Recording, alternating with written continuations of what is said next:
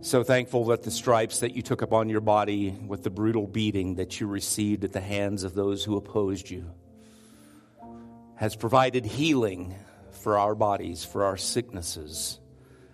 We lift Jill Blackmore to you this morning, Lord, who's once again suffering from lungs that are filling up with fluid. And Lord, we know that Jill has encountered that many times over the past few years. And so, Lord, we pray for your touch upon Jill just now. Thankful, Lord, for your touch upon Brian Griffith as he underwent that emergency appendectomy on Thursday this week. Thankful that he's home, and Lord, he needs our prayers to help him in his recovery. Continue to pray for Steve Leet, Lord. We're so grateful that Steve is now back home and recuperating from those injuries. And Jesus, we just pray that you would continue your healing touch upon him.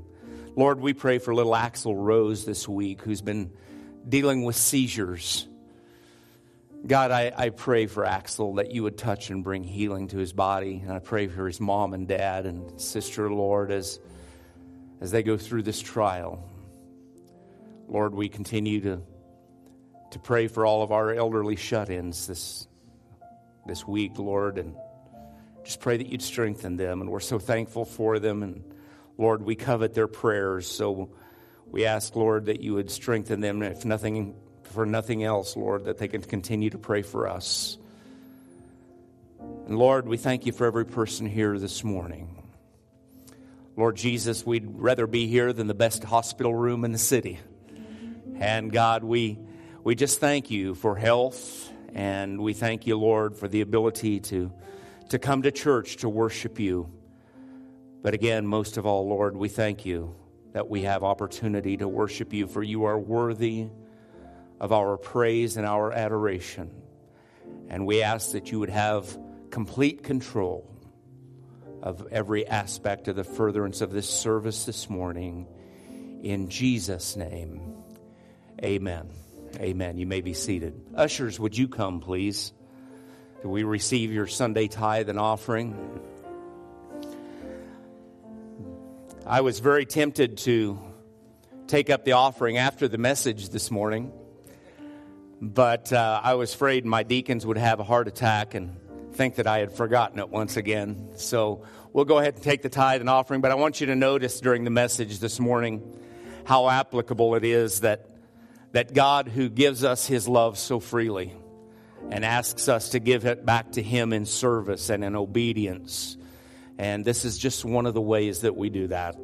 Heavenly Father, we ask your blessing upon the giving this morning. Bless gift and giver alike, and multiply these gifts to cover every need of this church. In Jesus' name, amen.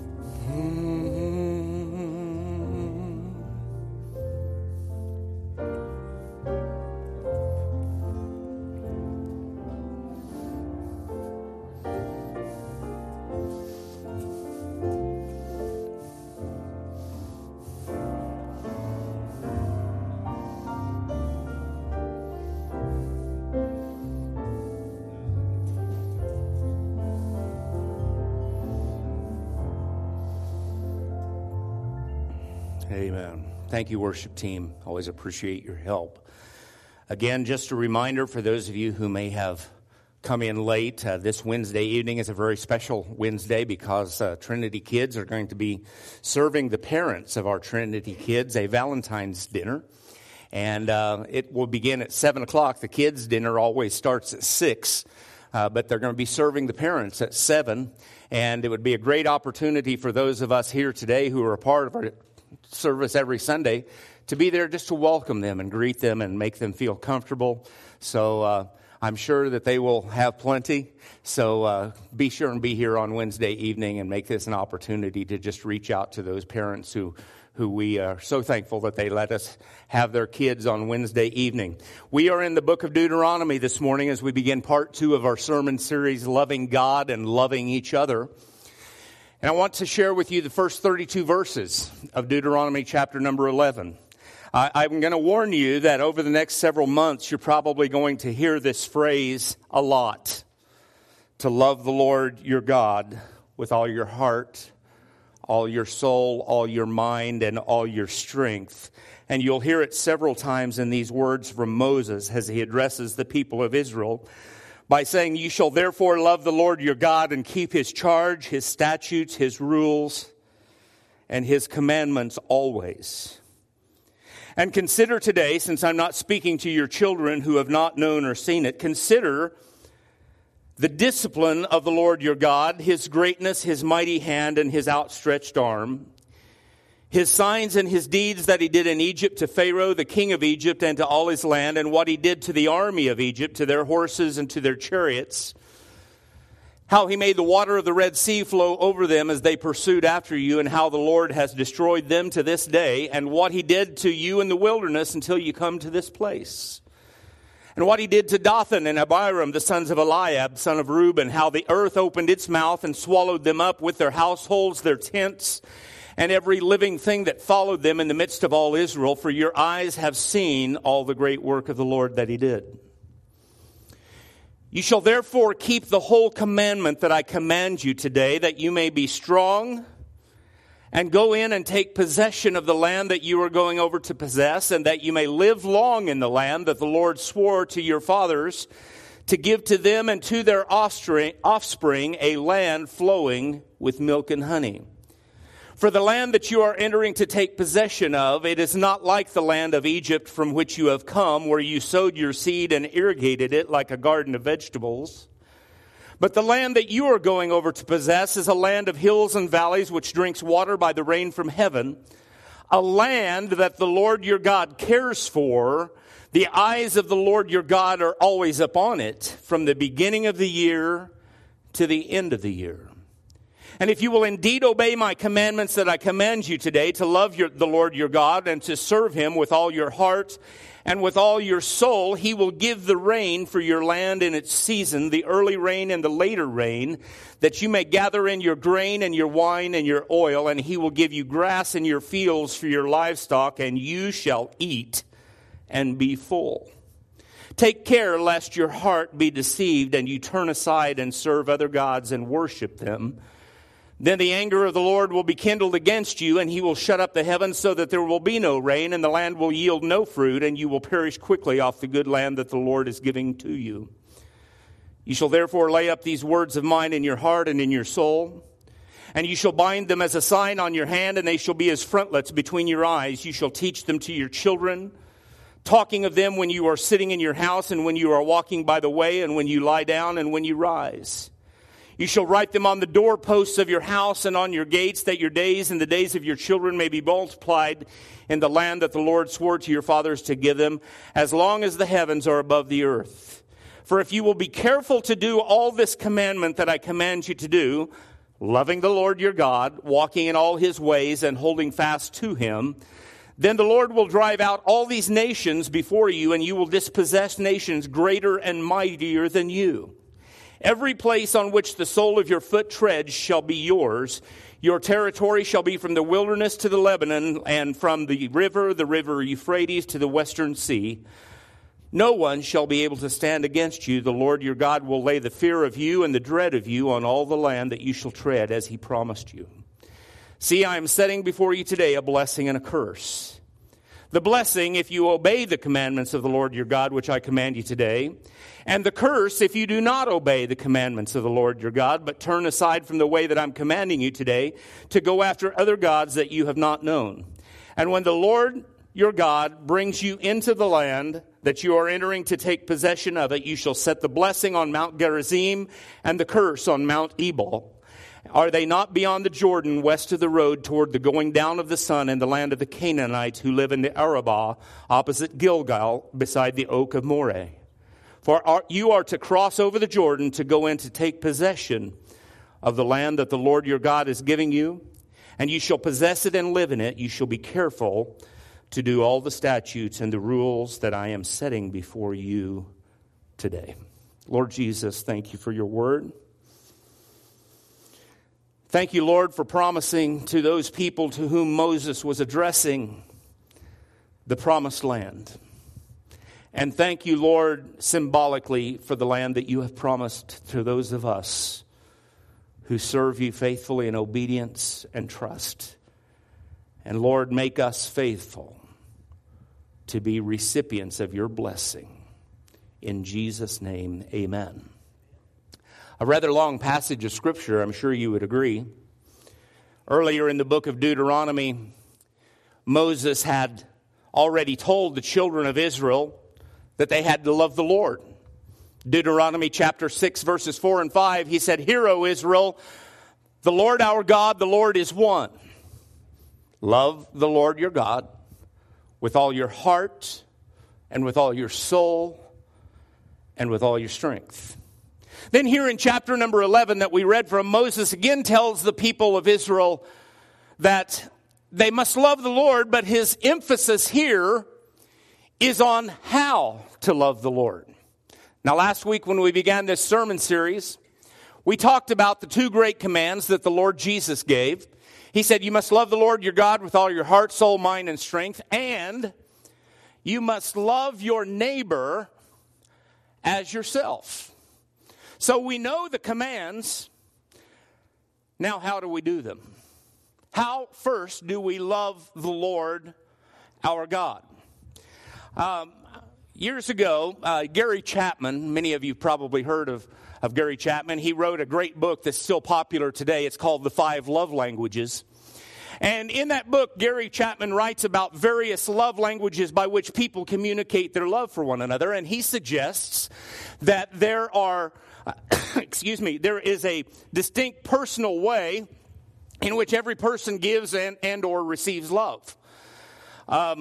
Without taking the time to speak of those ways, I will just say to you that his argument is that in order to have a healthy relationship, you need to learn your partner's love language, and you need to communicate love to your partner in a way that speaks to them in a way that they can feel and experience love.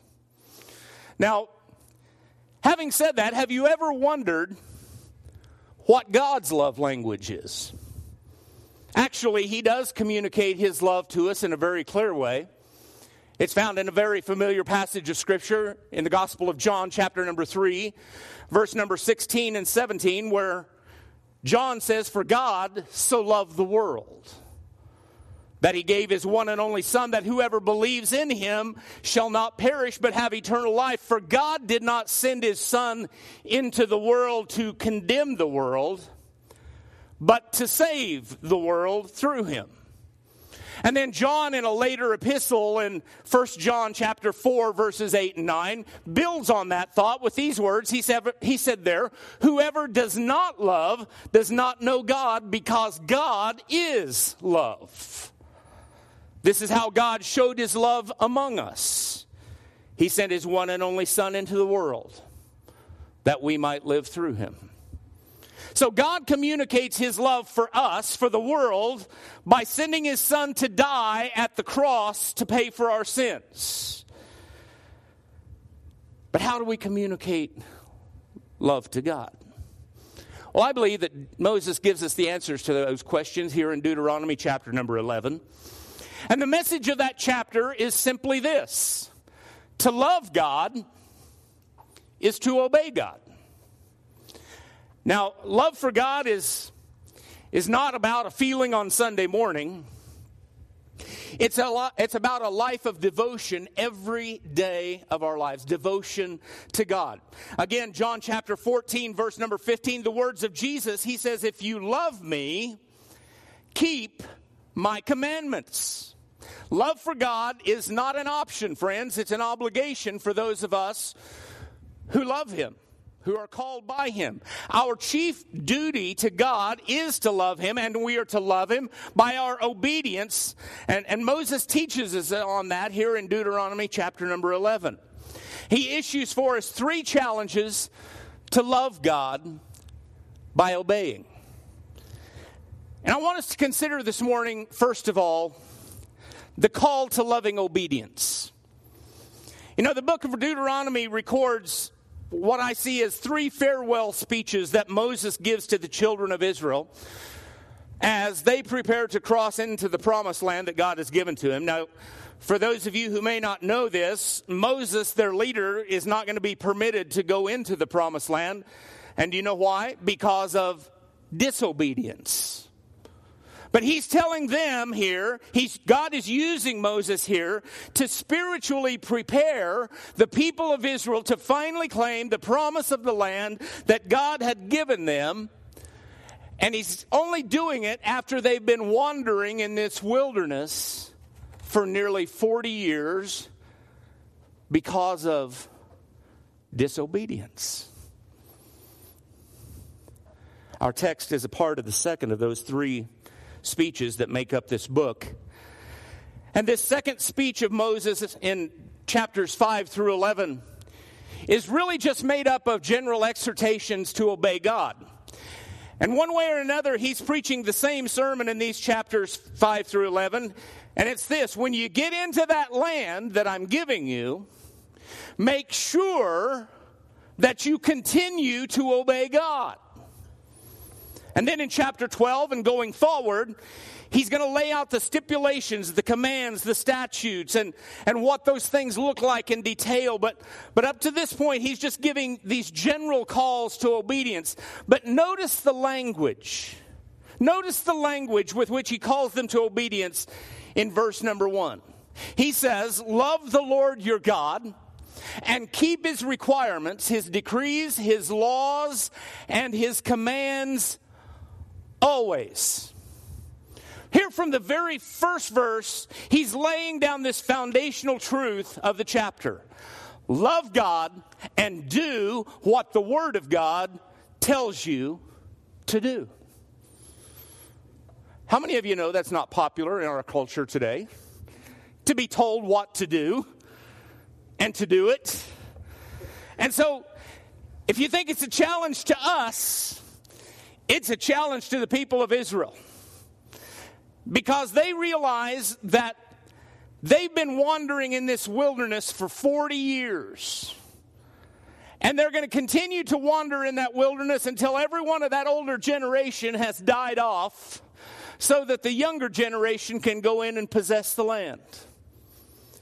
Now, that may seem kind of cruel, but it's a consequence. It's a consequence of a choice that they made to disobey God 40 years ago. Verse 2, he's telling them to consider today who the God that they serve really is and what he's done for them. He's saying that if you're going to lovingly obey God, you've got to consider who he is. You've got to remember who he is. You've got to set your mind on who he is. And you can't let anything distract you from who he is.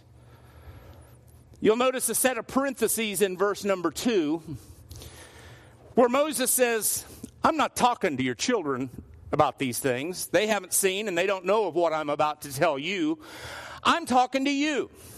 He's telling them right there, you know what? The reason you've wandered in this wilderness is because of your disobedience. Your kids that you've had in the meantime didn't have anything to do with that. But they are going to learn from your example what it means to obey God and what the consequences are of disobeying God.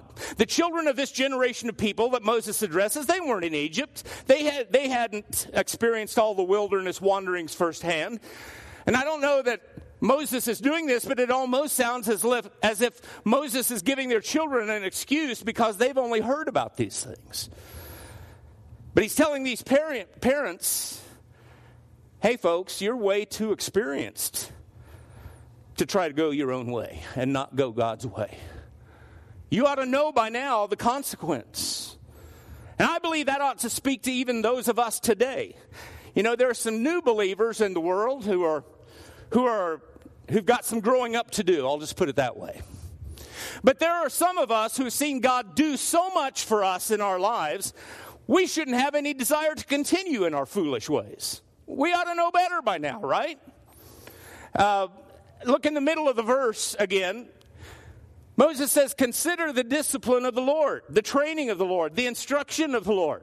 He's pointing them back to their experiences with God from being brought out of the land of Egypt, all that they went through while wandering in the wilderness. And I believe, again, that he's telling them and he's telling us that this was a moral education for them. In other words, the ups and downs, the highs, the lows, the successes, the failures, it's called life. We've all experienced every one of those things in our lives. But you know what God calls it? He calls it school. And I believe he's telling them that through the ups and downs, the highs and the lows, and the wins and the losses, that God is trying to teach us something. He's trying to train us. He's trying to discipline us. He's trying to instruct us and prepare us. And Moses, I believe, is saying, and this is my translation, you folks have learned so much, you ought to be getting better grades by now. So consider who God is, because you already know. You just need to keep it before you. Specifically, he tells them about 4 things in verses 3 through 6. He tells them that God has done signs and wonders in their midst. He first did them in Egypt to Pharaoh, who was the ruler of Egypt, and to all the land of Egypt. You see, if you'll remember, God had sent Moses more than 40 years ago down into Egypt to tell Pharaoh to let his people go. They'd been bound in slavery for 400 years, and God was ready to bring deliverance to his people and to take them to the land that he'd promised to them. But Pharaoh had a hard heart, and he wouldn't obey what Moses had asked him to do. So God sent 10 plagues on the land of Egypt until Pharaoh changed his mind. Moses says, you saw what God did to Pharaoh. You saw what he did to the land of Egypt. And then in verse 4 he says, you also saw what God did to the armies of Egypt, to their horses and to their chariots. You see, what happened was Pharaoh finally decided to let the children of Israel go, to leave Egypt. But once they'd left, he changed his mind and he started pursuing them with his armies. But Moses reminds them here, you saw how the Lord made the water of the Red Sea part for you to walk through and then come back together as they followed you and pursued you, and how the Lord destroyed them, their horses, their chariots, to this very day. And by the way, if you don't believe that, they're now discovering the artifacts of chariots at the bottom of that sea. The Bible is true. It's true. And we can trust it. Moses is reminding the people, you've seen what God does to people who don't obey. Moses says, you also saw what he did for you in the wilderness. Moses told them how God had put a whipping on their enemies. But here in verse 5, he reminds them that they shouldn't forget that they were at times in the wilderness themselves. And that, in essence, was God getting the belt out for them, too. You see, God had to punish them. He had to bring consequences for their disobedience. And then he gives a specific example in verse 6. He says, you saw what he did to Dathan and to Abiram, the sons of Eliab, son of Reuben.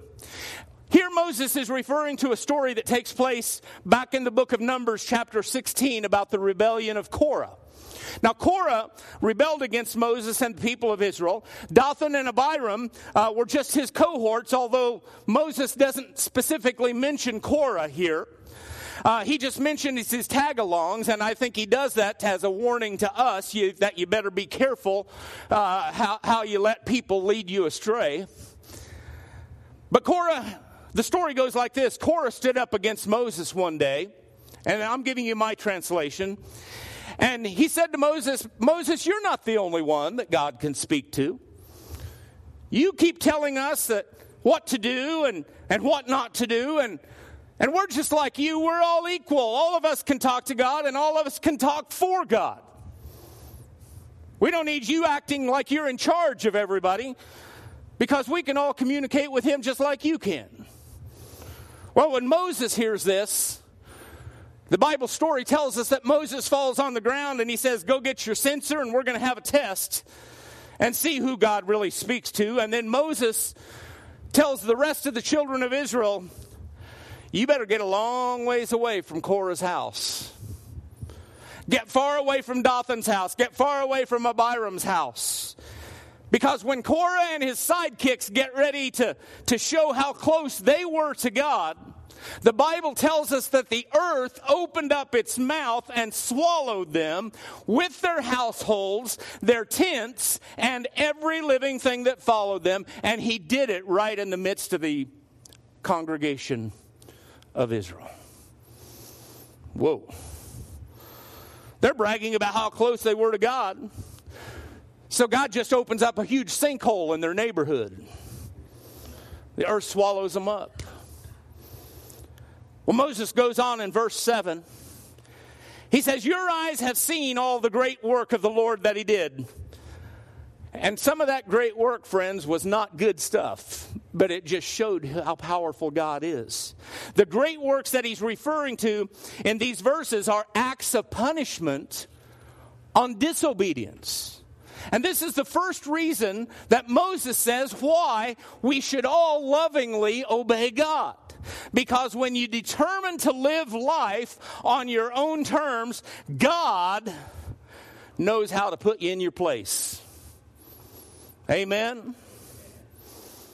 So it's a good idea to obey God. Then we move to verse 8 through 25. And in verses 8 through 25, there's not only a call to loving obedience, but the consequences of loving obedience. Again, verses 1 through 7 that we just concluded, they are a warning of judgment on disobedience, but verses 8 through 25 are a promise of God's blessing for obedience. How many of you much prefer blessing to cursing? Amen. So you'll like this part. And I don't want anyone to misunderstand that I'm suggesting that you can manipulate the hand of God by doing good stuff to put God on your side. That's not what this is about. This simply means that the nature of God is such that it makes him inclined to be generous to his people. And with his mighty hand and with his outstretched arm, he's always pouring out blessing upon blessing upon blessing for those who walk in obedience. You know what our role is? Our role is just to make sure our cup is in the right position to receive what God is pouring out to us. Are your hands open to receive God's blessing? It's important that you have your cup in the right position. Because Moses says if you'll obey God, he's going to bless you. And then he starts describing the blessing. He says God will bless you first of all with land. It says in verse 8, you shall therefore keep the whole commandment that I command you today, that you may be strong and go in and take possession of the land that you are going over the Jordan to possess. Now note, I use the word whole. Go in and take possession, or go and keep the whole commandment. Not some of the commands, but all of the commands that God has given. Did you know, you see, part of the thing that each one of us deal with, I pray that it's each one of us, not just me, is this idea of selective obedience. Hello? Did you know that there's a very biblical word for selective obedience? It's called disobedience.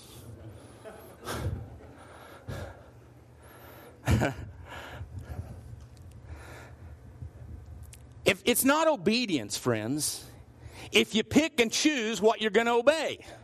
Moses says you have to keep the whole commandment of God. The whole commandment.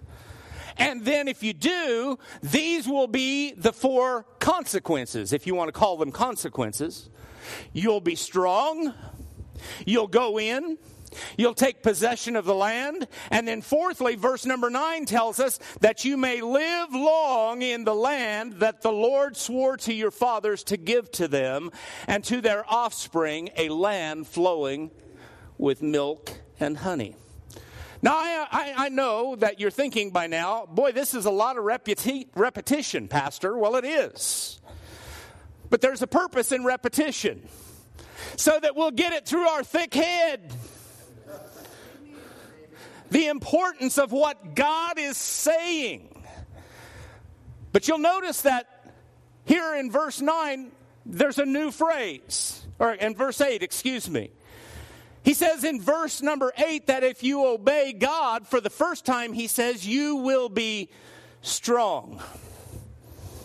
You know, there's a real sense in which disobedience handicaps our strength.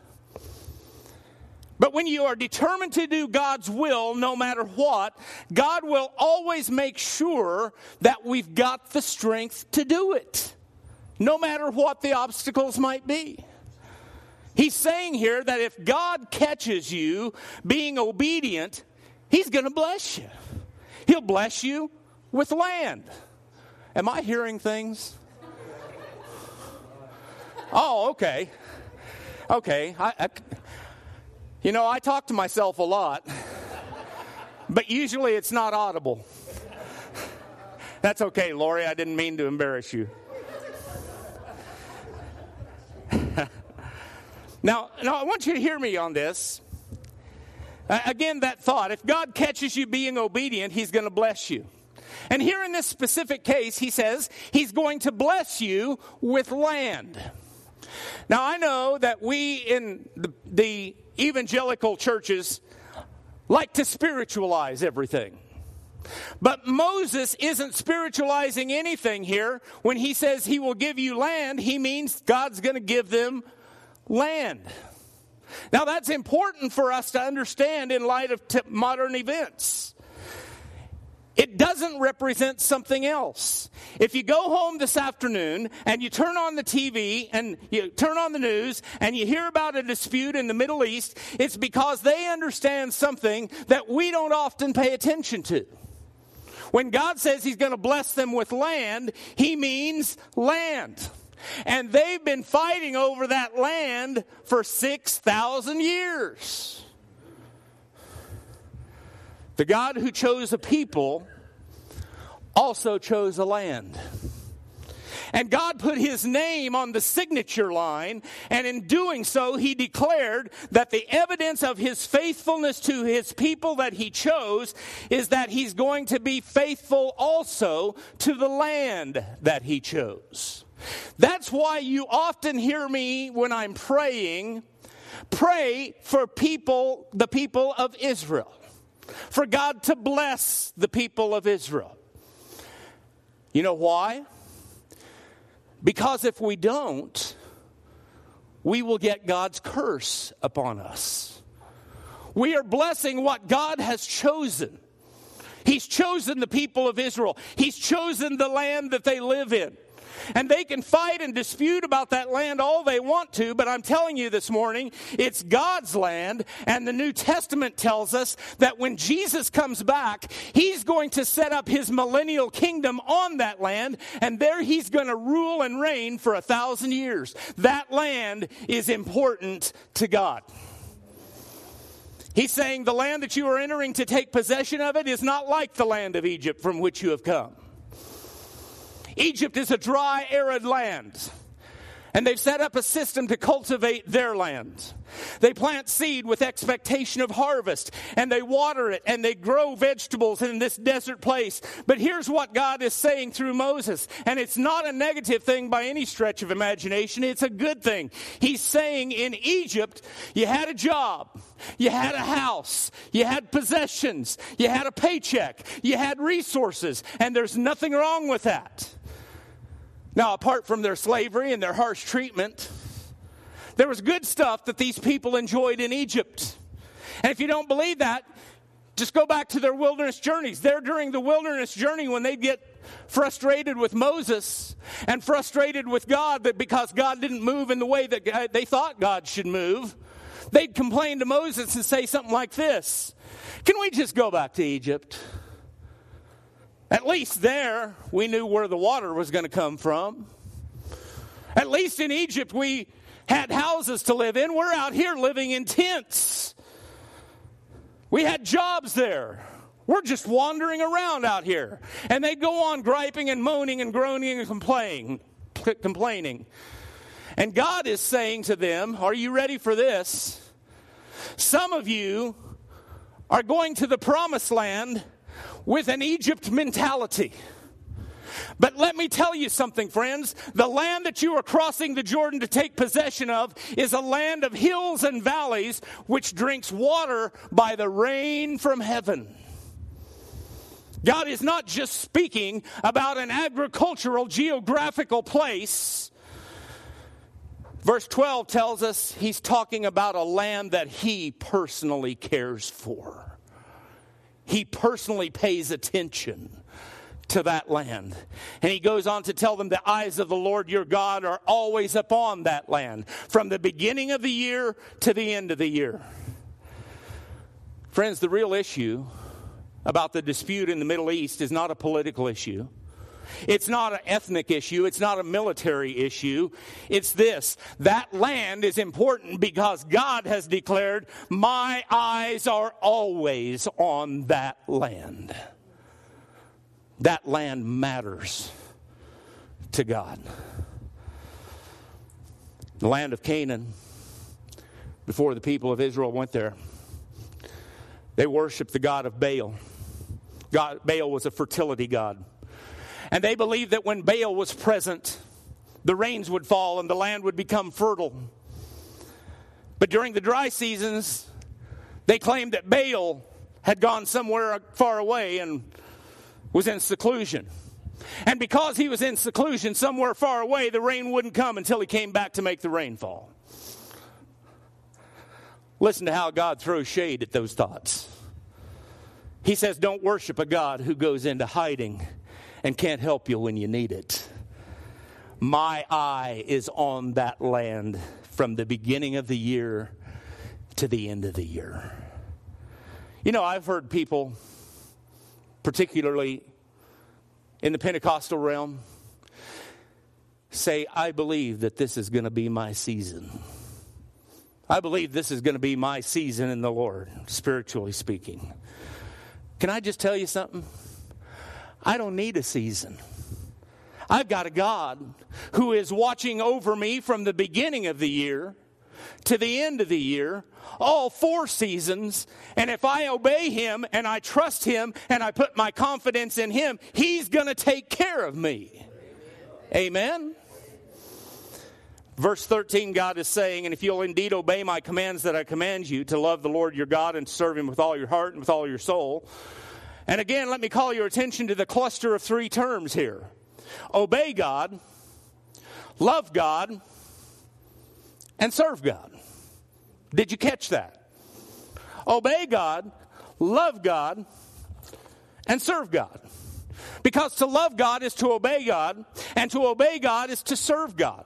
He says if you'll do this, he's going to give you rain for your land in its season. Early rain, later rain. That you may gather in the grain and your wine and your oil, and he will give you in your fields, grass in your fields for your livestock, and you shall eat and be full. Do you know when God's people are the most happy? When they're full.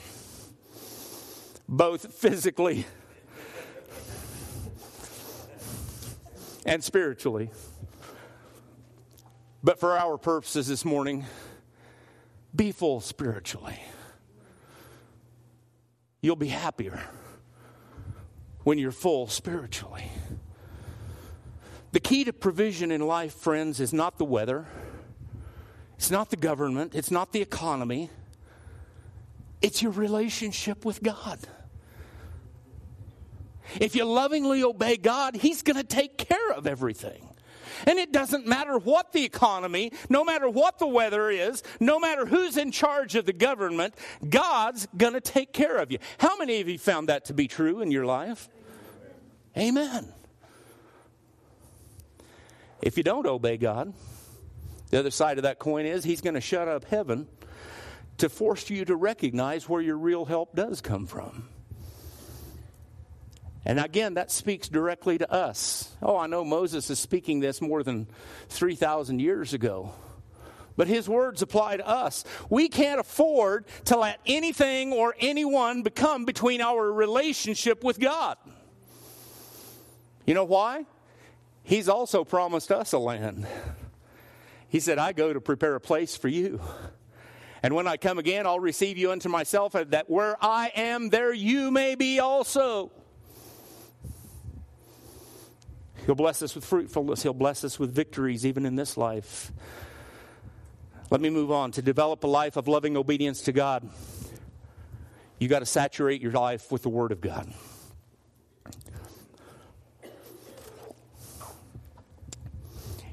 In other words, you need to be getting the Word when you wake up.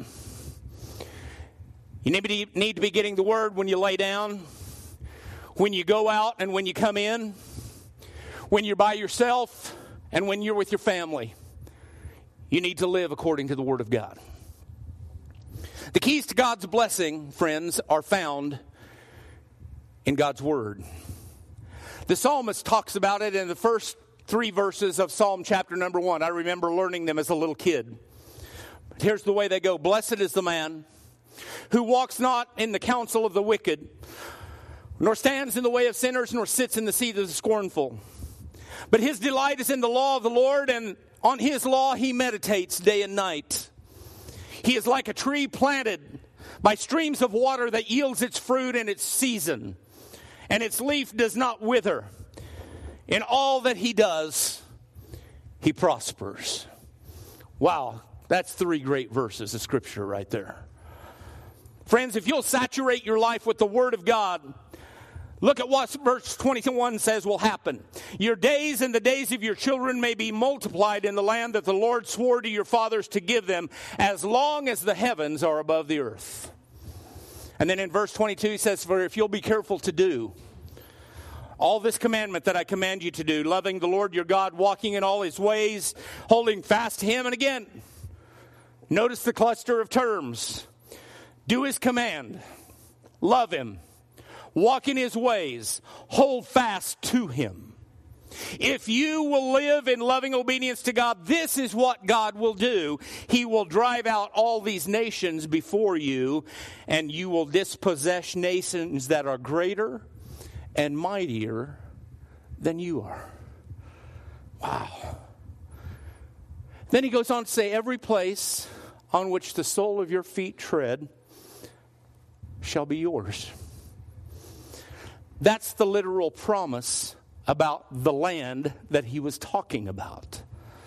Your territory is going to extend from the wilderness to Lebanon, and from the river, that is the Euphrates River, to the western sea, which is the Mediterranean Sea. No one shall be able to stand against you. The Lord your God will lay the fear of you and the distress of you, the dread of you, on all the land that you shall tread, as God has promised. I hope you're catching this morning. Friends, if you will lovingly obey God, God knows how to put you right where you're supposed to be. And once you get there, he also knows how to take care of every one of your needs. And not only will he take care of every one of your needs, but if someone rises up against you, he knows how to fight your battle. Kind of reminds me of a popular song. This is how I fight my battles. It may seem like I'm surrounded, but I'm surrounded by you. Wow. How many of you need God to fight your battles for you? How many of you figured out by now you aren't strong enough, you aren't smart enough, you aren't powerful enough to fight the foes of this world on your own? You need God to fight your battles for you. Again, verses 1 through 7 contain the call to loving obedience. If you don't obey God, he's going to put you in your place. Verses 8 through 25 contain the consequence of loving obedience. God blesses it. And then we move to those last 7 verses, verses 26 through 32. They are the choice of loving obedience. Let me say that in another way. In verses 1 through 25, Moses preaches the sermon. And then in verses 26 through 32, he opens the doors of the church. He's finished his major point, and he's now saying, so what are you going to do in response to the word that I've just shared with you? What are you going to do with it? How are you going to respond? Well, I found that there are 2 ways for us to live. There's the way of divine blessing, and there's the way of divine cursing. Choose what you want. You know, we live in a culture that loves the word choose. Moses said, folks, you're free to live any way that you want to live, so choose it. It's your life, our culture says. Our culture says it's your body. Do what you want to with it. It's your world. Choose how you want to live in it. It's right up our culture's alley. Live independently. Call your own shots. Live self-sufficient. Recognize that no one really has authority over you. You are your own God. You are the one calling your shots. So live any way you choose to live. Well, they're right about that part. You can choose to live any way you want.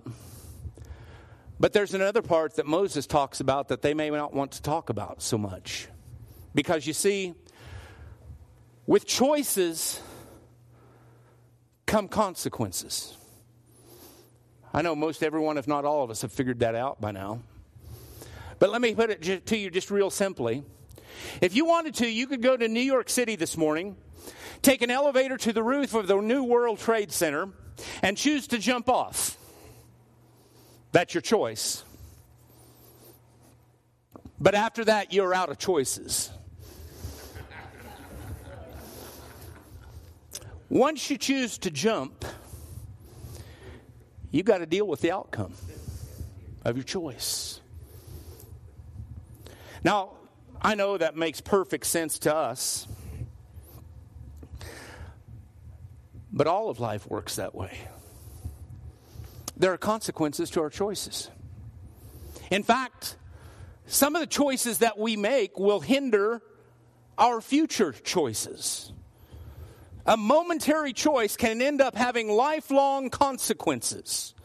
And Moses is not just saying, make your choice. He's saying, do the right thing because God punishes disobedience, but he blesses obedience.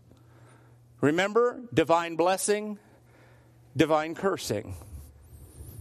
That's your choice. And I'm closing with just an examination of the last 4 verses. Because here Moses shifts his focus to their future. He says, when the Lord your God has brought you into the land, you are to take possession of it. And he tells them that he wants them once there to have a special, what I'm calling, worship service. And here's what the worship service is to look like. Moses says, I want you to have one service in 2 different locations. One on Mount Gerizim and one on Mount Ebal. And the next leader after Moses, if you want to go on and see this come to pass, the next leader who follows Moses, his name is Joshua. And in his book, the 8th chapter, he actually carries this worship service out exactly as Moses has instructed them to do. And here's how God wants this service to go. Half of the tribes of Israel were to climb Mount Gerizim, and the other half of the tribes were to climb Mount Ebal. And a priest at Mount Gerizim would announce all the blessings of God, written in Deuteronomy, and the people would respond by affirming those divine blessings. And at the same time, a priest on Mount Ebal would announce all of the curses of God that are written in the book of Deuteronomy, and the people would affirm those curses.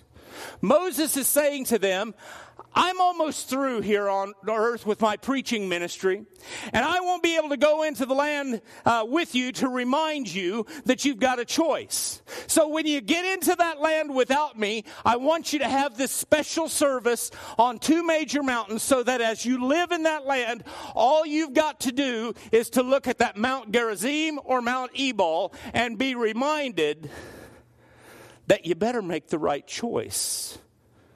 Because one mountain represents blessings, and the other mountain represents cursings. Now, here's why this is so important. Where are these 2 mountains? Well, if you look at verse number 30, Moses says, are they not beyond the Jordan River? In other words, they're in the promised land. They're west of the road going toward the going down of the sun. The land of the Canaanites who lived in the Arabah, opposite Gilgal, beside the oak of Moreh. Now, where have we heard about the oaks of Moreh before? Those geographical places often get confusing, I know, but this is in the area that's known as Shechem. This is where, according to Genesis chapter number 12, God first spoke to their forefather, whose name was Abram, or we know him better as Abraham, and said, Abraham, I want you to leave your daddy's house, and I want you to go to a land that I am promising you. Well, once Abraham got to that land, he there built an altar near the oaks of Moreh. And Jacob, Abraham's grandson, bought land near these oaks of Moreh. And not only did he buy land, but he dug a well there. Centuries later, John chapter 4, verses 6 and 7, we are told the story of Jesus meeting a woman at the well. And as a result of that meeting, this Samaritan woman goes back to her village, and her entire village is brought to belief in Jesus Christ. And Abraham's great-grandson, whose name was Joseph, was also buried by these oak trees in Moreh. The association of these oak trees of Moreh is not just with the patriarchs Abraham, Isaac, Jacob, and Joseph, but it's more specifically about the idea of covenant relationship. God is saying, I want you to have this service, this special service near the trees of Moreh, where I made a covenant with Abraham, Isaac, and Jacob, so that when you get in the land, you will have a landmark reminder that I am a God who always, always, always keeps my promises. Covenant. Covenant. And God, I believe, is saying to us, I may not always work according to your schedule. And even though I may not come when you want me to come, I will always be right on time. If you want to know that I'm a good God, if you want to know that I'm a faithful God, if you want to know that I am a covenant-keeping God, I want you to have a service by the oak trees of Moreh. Can I just tell you something, friends? That same God is still good. That same God is still faithful. That same God is still a covenant-keeping God. Do you need to be reminded of those truths every once in a while? I do. Do I need to be reminded that when we are unfaithful, that God is still faithful? Because, you see, I explained this last week, but I'll tell you again. There's a difference between a covenant and a contract. In a contract, it requires performance of both parties who sign the contract. But in a covenant, no matter if one party breaks their end of the deal, the other party is going to remain faithful to what they have signed for. So even when we fail, Even when we fall flat on our faces, God is still faithful. His mercy still endures. His grace is still available to cover whatever it needs to cover. When our love fades, His love doesn't. When we don't keep our word, He still keeps His. And I close with this thought. As long as we're talking about trees, let's talk about another tree. Not the trees in Moreh, not the trees on Mount Gerizim or Ebal, but another tree on another mountain, where on a hill far away stood an old rugged cross, the emblem of suffering and shame. And I love that old cross where the dearest and best for a world of lost sinners was slain. You know, all of us, each of us, have failed to love God in the way that we should. But if you run to the cross and you bow there at that tree and you trust in the one who paid the price on that tree, right there at that tree, you can have a fresh start. You can have a new beginning. You can find an eternal hope. Worship team, would you come, please? Lord Jesus, thank you for your faithfulness. God, it's so amazing to me that every time that we mess up, which at least for me is more times than I care to mention, you're so faithful. We talked about last Sunday about that good Samaritan being willing to go down into the ditch and help that person in need. And God, every time that I've messed up, you've been faithful to get down in that ditch, to pick me up by the hand. And instead of pointing a finger of judgment at me, asking how I could have been so stupid, you put your arm around me. And you say, let me help you get back on the road. Jesus, I thank you for that. I thank you for that kind of faithfulness.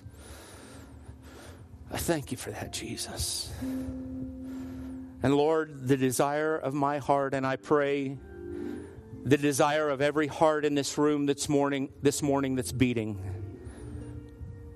is to live in loving obedience to you. God, I want all that you have for me. I want everything that you have for me, both in this life and in the life to come. And according to the promise of your faithful word, which you as the faithful God have written, every promise in that book can be mine if I walk in faithful, loving obedience to you. Friends, if you believe that this morning, I want you to join me in standing to your feet.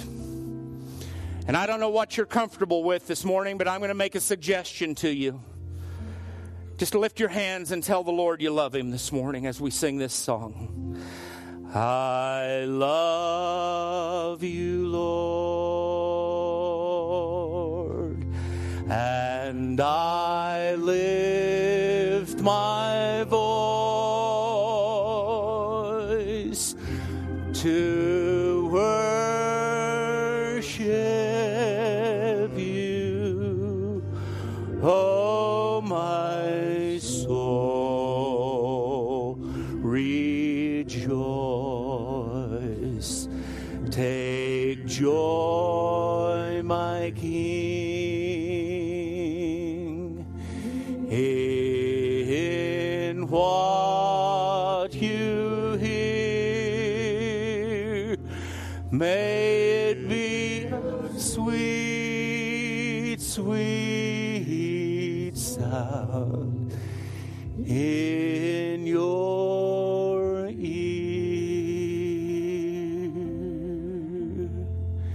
You're here this morning,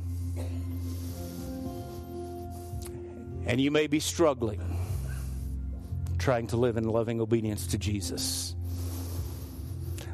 I'm here to tell you this morning, you're not on your own.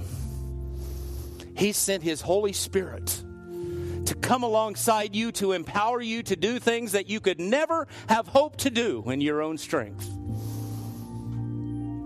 The Greek word is paraclete. He's come alongside you as the paraclete to beat up every bully you come up against. And I don't know about you, but I need that in my life. Let's sing it again and just make it your pledge, your promise to God that you're going to live in loving obedience. I love you, Lord, and I lift my voice to worship you. Oh, my soul, rejoice. Take joy, my King, in what you hear. May it be a sweet, sweet sound in your ear. You know what, friends? Here's the deal, and I hope we all understand this. I hope we all practice this. Worship is not something you do on a Sunday morning. Oh, that's part of it. But worship is something that you live. You live lives of worship. You were created to be instruments of worship. And the greatest worship that you can give to Jesus is to obey Him. Not about lifting your hands, not about swinging from a chandelier or jumping a pew. The greatest worship that you can give Him is to walk in loving obedience to Him. Now let that refine your definition of what worship is. And Heavenly Father, as we leave this place this morning, may we be mindful of the fact that when we step outside of those front doors, we have become living testimonies to a lost and dying world. And Lord, if they see in the way that we live our lives of worship, that we lovingly live in obedience to what you have called us to do and called us to be, Lord, they will see you in us. And you have told us in your word that if you be lifted up, you will draw all men to yourself. And so, Lord, let us be very aware of the fact that we are instruments of worship in the way that we live before you. Be with us as we leave this morning in Jesus' name. Amen.